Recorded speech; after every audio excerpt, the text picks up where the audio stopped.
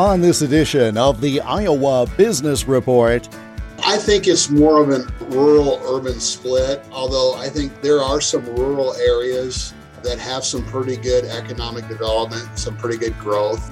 in order to build up Iowa's workforce, we'll need to build more housing. The future state of soy is the subject of a new multi-state study. And in our business profile, we'll revisit a business near Ames that grew a lot, literally, in its first year. This is the Iowa Business Report for the third weekend of April 2022. The Iowa Business Report is a copyrighted production of Totally Iowa Media, which is solely responsible for its content. For more, click on the radio programs button at totallyiowa.com. Here is Jeff Stein. There is little dispute that Iowa's businesses would expand if only there were workers. We've previously discussed the many reasons for the workforce shortage, including proper training and affordable childcare. This week, we discuss the need for appropriate housing with Bob Hartwig, legal counsel for the Iowa Bankers Association. Jeff, I don't know if this is a brand new problem, but we've had some housing issues for some time in Iowa, particularly in our rural areas. There's just not enough of it. We have opportunities, economic development opportunities in our small communities to expand jobs. A lot of times they're constrained by the amount of available housing stock. So you've got a lot of smaller communities that are having to draw workers in from, 30, 40, 50, sometimes 60 miles away. It makes it harder for growth. There are probably a lot of reasons for that. I was talking to a residential developer a year ago. He was telling me, and this was kind of during the depths of COVID, but nevertheless, he said even before COVID started, it's just difficult. One of the impediments that they have on expanding affordable rural housing is getting the subs out to the rural areas. They can't get them to come out because they have enough work in the urban areas where a lot of people are moving to, and it's just hard to do. There are probably some programs out there that from a policy standpoint, I think, to enhance rural growth, workforce development has some housing tax credit programs. They have some money set aside in those tax credit allocations for rural development. We can use those allocations to stimulate more enhancement to those subcontractors and contractors to do things in rural Iowa. I think it would probably be a little bit better. Now, we're talking about a rural versus urban situation. Is there a situation where we have too few houses at a certain price level, maybe a glut at another price level? Is that another component of this, or is it inappropriate to generalize? There are still supply chain issues going on in housing. I've talked to developers and saying, even without a lot, if the community donated the lots, it still costs X, or, it's hard to build a single family home for under $250 or $275, or pick your number. I think that number keeps growing a little bit as supplies and things get a little tighter and more expensive. We do see more housing probably on the higher end than we used to, from a combination of it just costs that much to build entry-level housing, and just the demand is there, particularly in the urban areas, for the larger and more expensive homes. But unfortunately, building affordable housing also is, it has to pencil out for the contractors, and a lot of times they need those tax credits to make it work. Are there areas of the state where the issue of housing is more pronounced than others? For example, is it more of a crisis in this area of the state as opposed to another, or is it more of a rural-urban split? I think it's more of a rural-urban split, although I think there are some rural areas that have some pretty good economic development, some pretty good growth. My wife, for example, is from Sioux County, Iowa, up in northwest Iowa, and they have some very aggressive economic development programs and TIF programs in their communities that they have attracted enough workers to develop some new housing. So there are some rural areas that are growing more than others. There are parts of the state that are struggling with growth where it's probably a little bit more difficult. Probably some of the communities across southern Iowa, it's more of a challenge, probably because of the job opportunities there are a little bit more constrained than some other parts. But I think mainly it's rural versus urban. if you come to Des Moines and you drive from Grimes across the north end of town all the way to Bondurant, you can see where everybody's moving. The builders are developing tracts at 250 units at a time. It's pretty crazy. I told my son he bought a home in December as a starter home in Cedar Falls, his first house. And he locked in at, I think, 2 7/8, and the rates today are pretty close to 5. And, on his little loan, that'd be $250 more a month. And for a young kid starting out, that's real money. We got used to these low rates for a few years. And now, for a variety of reasons, some of it global, some of it inflation here at home, et cetera, some of it the Fed, obviously. Now these rates are at 5% with no real end in sight in terms of where it's going to top off at. That can't help this situation, can it? Well, and traditionally when rates go up, Jeff, in housing, it does put more downward pressure on housing prices and housing values when rates go up, because there's usually a balance. We aren't seeing that quite yet, and the main reason is because there's just such a small inventory out there of available homes for sale, not just new homes, but even existing homes. There's just not a lot out there yet, but eventually that will change. And if rates do keep going up, I hope they don't, but if they do keep going up, it will put downward pressure on the values of homes. So there's that balance that homeowners have. And one of the reasons for the run up in home values that we've seen over the last 2 to 3 years is because interest rates got so low, and that does put inflationary value on home values. What's the way out of this? What can various industries, whether it's banking, whether it is business groups, whether it's government, what sort of things might be a good, I don't want to say solution, but might help alleviate this situation for everyone's benefit? Well, I think it's going to take a partnership between private sector and public sector. It's going to take a lot of people working together to keep workforce housing affordable. On the public sector side, I think we will continue for the bad or for the good. Not everybody thinks it's the right thing to do, but it is what it is as far as having tax credits to help development. On the private sector side, we've seen a lot of use of, low down payment and a lot of loan programs that can help younger people get into homes for less money down. We have a mortgage company at the IBA that is a subsidiary called Iowa Bankers Mortgage Corporation, and we service about 64,000 loans in 10 states, mainly in Iowa, but we buy those loans on a wholesale basis through our community banks. And we have a lot of good low down payment programs that work pretty well. But I just think it's going to take a lot of people working together to keep working on it. It's not an easy problem to solve.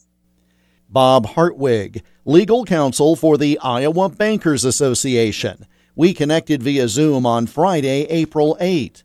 You can reach him at the group's website, iowabankers.com. Still to come, expanding and diversifying a major Iowa commodity. And in our business profile, a product that will soothe the soul. You're listening to the Iowa Business Report. Are you experiencing farm FOMO? It's the fear of missing out on opportunities to make every soybean acre you farm more profitable. Luckily, FOMO is easy to overcome. Just tap into your Iowa Soybean Association benefits courtesy of the Soybean Checkoff. Be among the first to receive agronomic research results, timely soy news, producer education invites, and so much more. Connect today at iasoybeans.com. The Iowa Business Report is presented by Advance Iowa, leading successful business, innovation, growth, and transitions. Search for Advance Iowa on LinkedIn and Facebook, and get more at advanceiowa.com. The Iowa Soybean Association, along with similar groups in Missouri, Illinois, Indiana, and Ohio, partnered to produce research to help determine what they call the future state of soy. Kirk Leeds is CEO of the Iowa Soybean Association. He outlined for me some of the key points from the new report. A lot of the results and the outcomes and really the suggestions in the study were not really that surprising.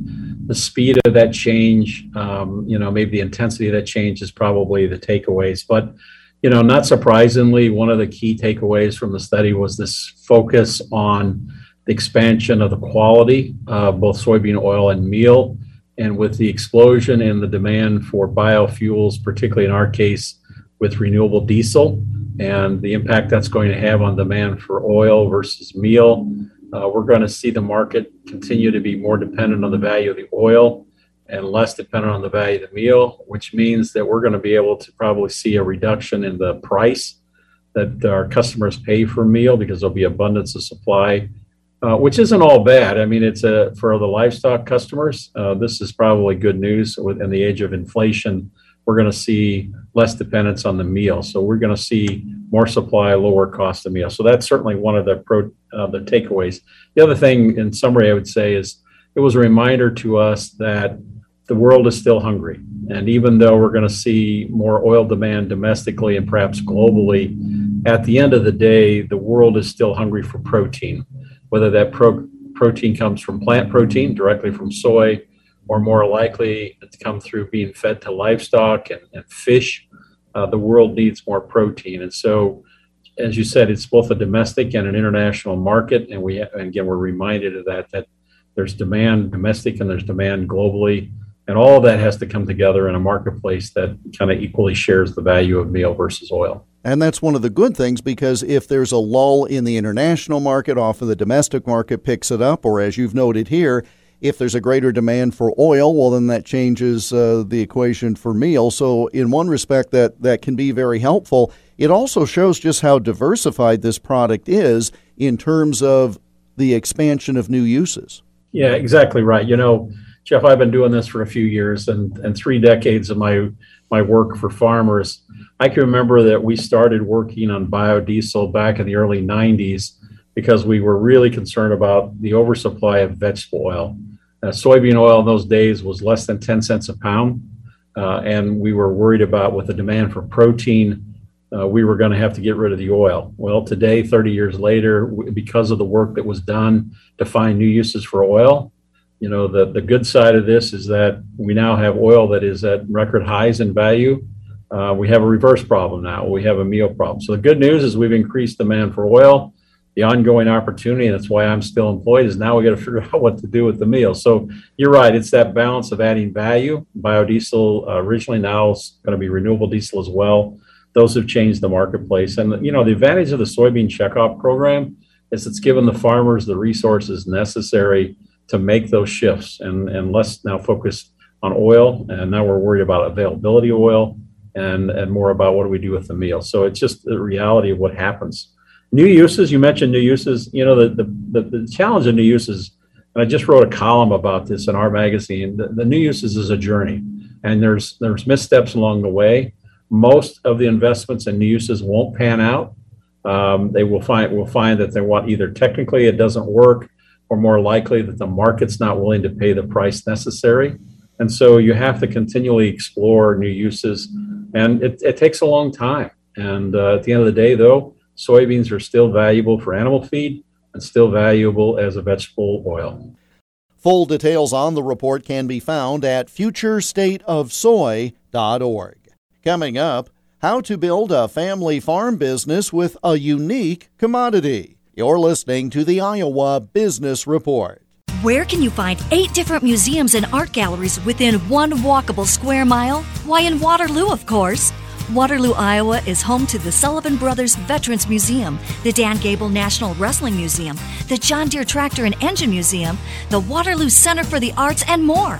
Which begs the question, why not Waterloo? I'm Mayor Quentin Hart, inviting you to Waterloo. Come for a visit, stay for the great quality of life. Look us up at cityofwaterlooiowa.com. Support for the Iowa Business Report comes from the Iowa Business Council, a nonpartisan, nonprofit organization working to elevate Iowa's economy through leadership, research, and advocacy. Learn more and read their latest quarterly member survey by going to iowabusinesscouncil.org. The concept of starting a small business in addition to your full-time job is not unique, especially when Iowa farm ground is concerned, and having family of all ages be involved in a small business is also typical. Put those concepts together, and you have Iowa Lavender, a company that we first profiled last summer that has quickly kept its founding family busy. Jessica and Jason Mortweed are the owners of Iowa Lavender. We started Iowa Lavender in 2020, a year where we all needed a little bit of relaxation. We planted about 150 plants on our farm to get started and a couple different varieties. And then from there, we've just started harvesting and getting to use all of the benefits of lavender and turning them into products. We have two daughters, a 10-year-old and a 13-year-old. And we were also looking for something to do with our land that could get the kids out of the house and off their electronics, right? And so we happened to do it, as Jessica said, in the middle of a global pandemic where everyone's stress and anxiety level is high. And we thought it would be the perfect time to start our own lavender farm. So where did the idea for lavender come from? Obviously, you had the property and you could do whatever you wanted with it, but where did the specific idea for this as a commodity come about? So I've used lavender for several years. In fact, when we look at flowers, it's one of the flowers that I really liked because it's not only beautiful, but then it lasts beyond and has much more use after the beautiful bloom is done. We were actually vacationing and went to Wisconsin and went to a lavender farm there. And we thought, if they can do it in Wisconsin, surely we can try and start a lavender farm in Iowa. So other than the fact that it has a nice flower, obviously it looks good in fields, what do you do with it? Where is the market for this once you have a successful harvest? So we found that lavender can grow and go in a lot of different products. As we've looked at it, our most popular product has been a lavender salve. It's a lotion that you can put on your hands and feet, specifically at bedtime. So we know getting enough sleep is a huge issue for a lot of Americans. Lavender has been proven to help with sleep. And so being able to put this nice lotion on your hands and feet at bedtime, that's been one of our key products. We also put the lavender buds in an eye pillow. And so if you're taking a nap, you can put that on. Many people have said it's helped if they have headaches. You can also heat them up and use them as heating pads. So that's something we've been able to put the buds directly into. We've also done lip balms. Lavender mint lip balm is very popular. A nice, refreshing scent as you put that on your lips and feels great and looks great.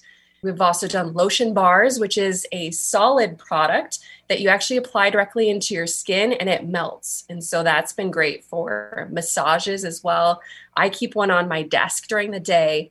And anytime my hands look dry, I just put that on my hand. Looks great, feels great, and stays as a solid on your desk. Not to forget our pillow spray. So that's another bedtime thing where you can spray a little bit of the lavender spray on your pillow at night. And it's just very calming and relaxing. And our kids love it as well. Gets them ready for bed. We grow the lavender plants out at the farm. And then Jessica actually handcrafts all of these products on our farm as well. So it's kind of cool to be able to use something that we're growing out there and making a product that helps people with relaxation. The lotions and the salves that she mentioned there really does help with reducing inflammation and soothing your skin. So, stuff like eczema, acne, sunburns, cuts, bug bites. I mean, lavender is really, really helpful and useful for all sorts of different issues. And Jessica's done a great job of doing the research, putting in the hard work to develop these products. And we both have day jobs as well in marketing. And so things like creating websites and brand strategies and product labeling and stuff like that, we can do that part pretty easy. But it's been fun developing these products and learning about growing lavender as part of this business. With our kids, they've been able to develop their own product lines.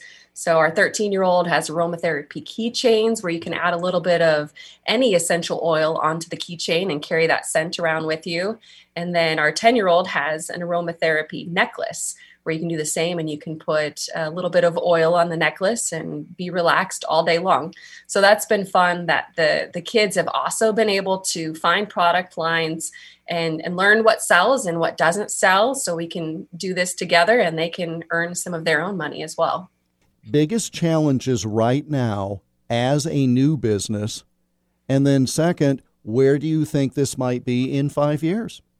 I think one of the challenges we have right now is, like Jason mentioned, a lot of people do want to come and visit and experience the lavender experience. But as farmers, you learn it takes a while to establish the crop and get it to the point where it is viewable to the public and create many experiences for them, as well as just learning how to grow and harvest a crop in Iowa when there's really only 3 or 4 growers in the whole state that we're aware of growing lavender. And so we're really relying on our own research, and our experience is part of that research as well. It's a unique thing that we're doing here. And so there is a lot of interest. And we started out with 150 lavender plants, and then we basically doubled that here this spring. Lavender plants, it's perennial that takes about 3 years to be full size and just full blooms at that point. It's exciting. I mean, it's been really fun. It'll be interesting to see where this goes. You mentioned in 5 years, where do we see this? I think, right now we're primarily selling online on our website, iowalavender.com, and at farmers markets. And so we've done the Ames Farmers Market, we've done the Geneva Market. We've started doing a few of these markets and have really seen some success. So we've already had different businesses reach out to us wanting to carry our products in their stores. And Ryman Gardens, for example, they're going to be carrying some Iowa lavender products there. So it's neat to see a small business like this grow and take off. Jessica and Jason Mortweed of Iowa Lavender, online at iowalavender.com. We spoke via Zoom in mid-June of last year. And that brings us to the close of this week's program. We're back again next week at this same time. In the meantime, you can listen to all or part of today's program by going to totallyiowa.com and clicking on the radio programs link. We're also found on all the major podcast distributors, 19 now in all. The Iowa Business Report is presented by Advance Iowa, leading successful business, innovation, growth, and transitions. Search for Advance Iowa on LinkedIn and Facebook, and get more at advanceiowa.com. We welcome your comments. Send them by email to radio@totallyiowa.com. I'm Jeff Stein. Thank you for joining us, and we hope you have a prosperous week. The Iowa Business Report is a copyrighted production of Totally Iowa Media, which is solely responsible for its content. For more, click on the radio programs button at totallyiowa.com.